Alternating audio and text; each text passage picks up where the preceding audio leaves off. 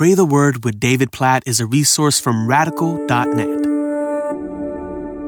1 John chapter 1, verse 9.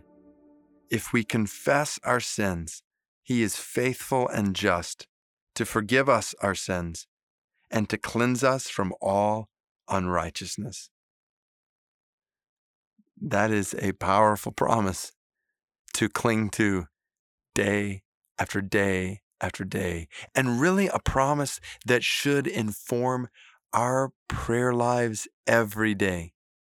If we confess our sins, He's faithful and just to forgive us our sins. That's good news. Like, we don't ever have to fear confession of sins before God, because He is faithful and just to forgive us our sins. Like, when you realize that, when you know that God forgives you of your sins and cleanses you from all unrighteousness, and that's the condition here.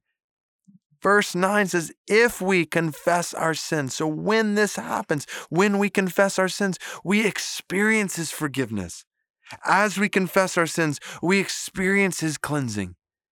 There's obviously a sense in which this happens when we put our faith in Jesus as the Savior of our sins, but there's also a sense in which this happens on an ongoing, continual basis in our relationship with God, where when we fall again into sin, when we turn from God's ways to our own ways, that we confess that to God quickly, and we experience the forgiveness that Christ has bought for us. So in our regular time in prayer on a daily basis, not even just daily, but throughout the day, this should be a regular part of our practice, where as we read God's Word, that we just ask God to open our eyes, convict us of ways we have sinned, ways we are sinning. When we do sin, that God would convict us and we would just immediately confess it. The confession of sin would be an ongoing part of our relationship with God. And in this, that experience of forgiveness and cleansing would be an ongoing part of our relationship with God. So we pray, God, even now, and maybe for a time after this podcast episode of prayer ends, we pray that you would bring to our minds and hearts any and all unconfessed sin, any and all sin that we may not even see.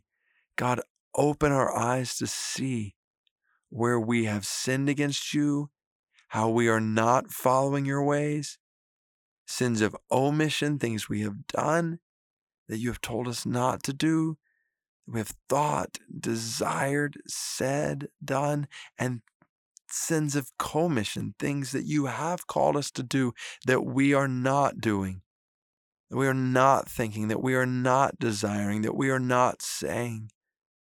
Oh God, we need your grace continually, and we praise you for it. We praise you that you forgive us of our sins and you cleanse us from all unrighteousness. So help us to be a people of honest confession on a continual basis. And in this, a people who experience deep grace and walk in your gracious forgiveness and cleansing as a moment by moment, day by day reality. We praise you for the good news of 1 John 1:9. We praise you, Jesus, for making it possible, for your death on the cross for our sins. So we pray this in your name, in Jesus' name. Amen.